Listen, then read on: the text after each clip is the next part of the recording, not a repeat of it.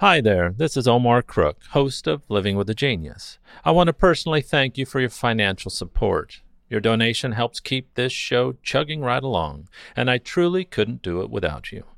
As always, thanks for listening. Be kind, do good work, and until next time.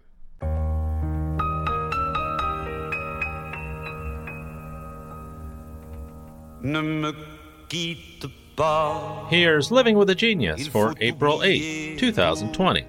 It's the birthday of the magnificent French-Belgian chanteur Jacques Brel, born on this day in 1929 in Brussels. Brel came from a family of Flemish descent, but spoke French, as his family originated near Ypres. His father worked for an import-export firm and later ran a company that manufactured cardboard. As a boy, Brel attended a Catholic primary school and by all accounts was a courteous and manageable pupil, but was a famously poor student, a trend that would continue throughout his short academic life. In school, Brel helped set up the school's drama club, taking on his first stage roles with great enthusiasm. He wrote short stories, poems, and essays. In 1944, at the age of 15, Brel began playing the guitar. The following year, he formed his own theater group with friends and began writing plays. In the spring of 1947, during his final year in school, Brel wrote a short story titled Frederick for a school magazine, Le Grand Feu. The story is about a man on his deathbed who encourages his grandson to run away while the rest of the family makes arrangements for his funeral.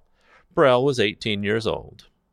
Brel swore at a young age that he would never work in his father's cardboard factory. He hated the meaninglessness of office work and the intellectual simplicity of the people he would have to work with. However, in 1947, he left school due to poor grades and was forced to join the family business. After compulsory military service, Brel began writing songs in 1952, performing them at family gatherings and on Brussels' cabaret circuit. His family and friends were not supportive of his stark lyrics and violent, emotional performances, a style that would make him, in the end, the most popular and well-known French-language singer in history. In May of 1953, Brel sent a demo recording to Jacques Canetti, a famed artistic director who contributed to the discovery and promotion of countless artists such as Edith Piaf, Serge Gainsbourg, and many more. Canetti invited him to come to Paris, and Brel quit his management job at the cardboard factory. Despite his father's discouragement, Brel's decision to go to Paris would be the most important decision of his life. In Paris, Brel worked hard to get his career off the ground. He stayed at the Hotel Stevens and gave guitar lessons to pay his rent. In March of 1956, Brel performed in North Africa, Amsterdam, Lausanne, and throughout Belgium.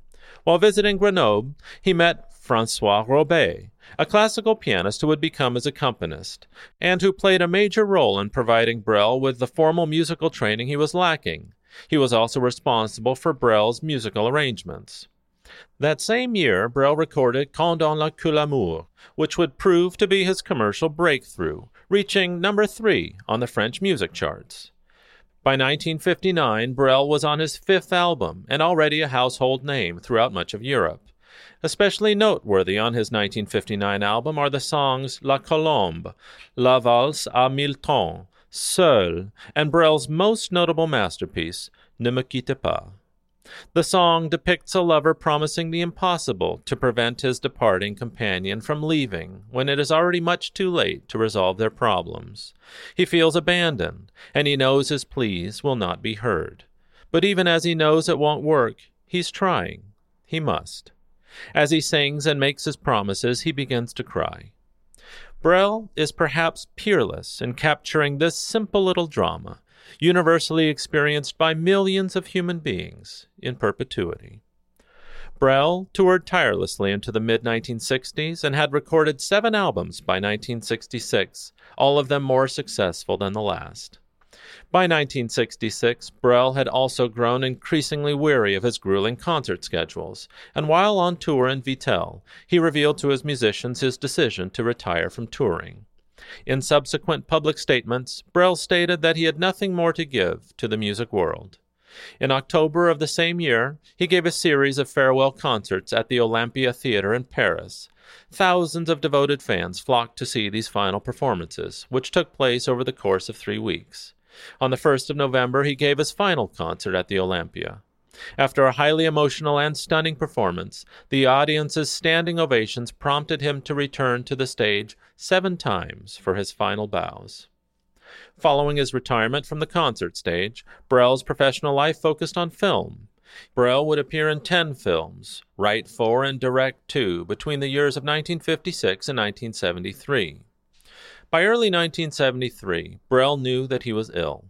He prepared his will, leaving everything to his wife, Miche. In August, Brel learned that he had a small tumor on his left lung, and in November was rushed to a hospital in Brussels where he underwent an operation. He was suffering from an advanced stage of lung cancer. In November of 1975, he reached the Marquesas Islands archipelago after spending 59 days crossing the Pacific Ocean with his longtime lover, actress Maddie Bami. Brel and Bami decided to stay, living on his sailboat off the island of Hiva Oa. Brel returned to Paris in 1977 to produce what would be his last album, recording 12 new songs he had written in the Marquesas. Exhausted, Brel declined to promote the album. Nonetheless, the album had over 1 million advanced orders, a result of word of mouth alone. The day the album was released, Brel and Bami returned to their home in Marquesas. In July of 1978, Brel's health failed, necessitating a flight to Paris, where doctors discovered a cancerous tumor. He remained in the hospital for 6 weeks and then spent the rest of the summer in the south of France. On the 7th of October, he was rushed to a hospital near Paris, and 2 days later, Brel died of a pulmonary embolism at 4:10 a.m., the 9th of October, 1978. Brel was 49 years old. If you've never listened to Jacques Brel, do yourself a favor and look him up. Brel never sang a song he didn't write. And here's a bit of his best, the second verse of Ne me quitte pas. I will offer you pearls made of rain, coming from countries where it never rains. I will work the earth until I die to cover your body with gold and light.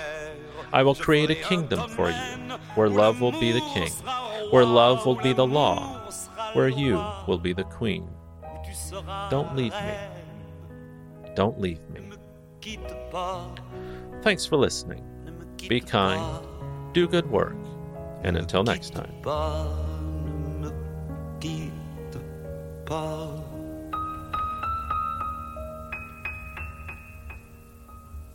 Ne me quitte pas, je t'inventerai des mots insensés que tu comprendras.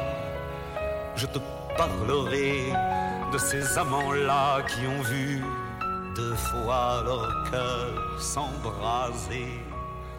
Je te raconterai l'histoire de ce roi mort de n'avoir pas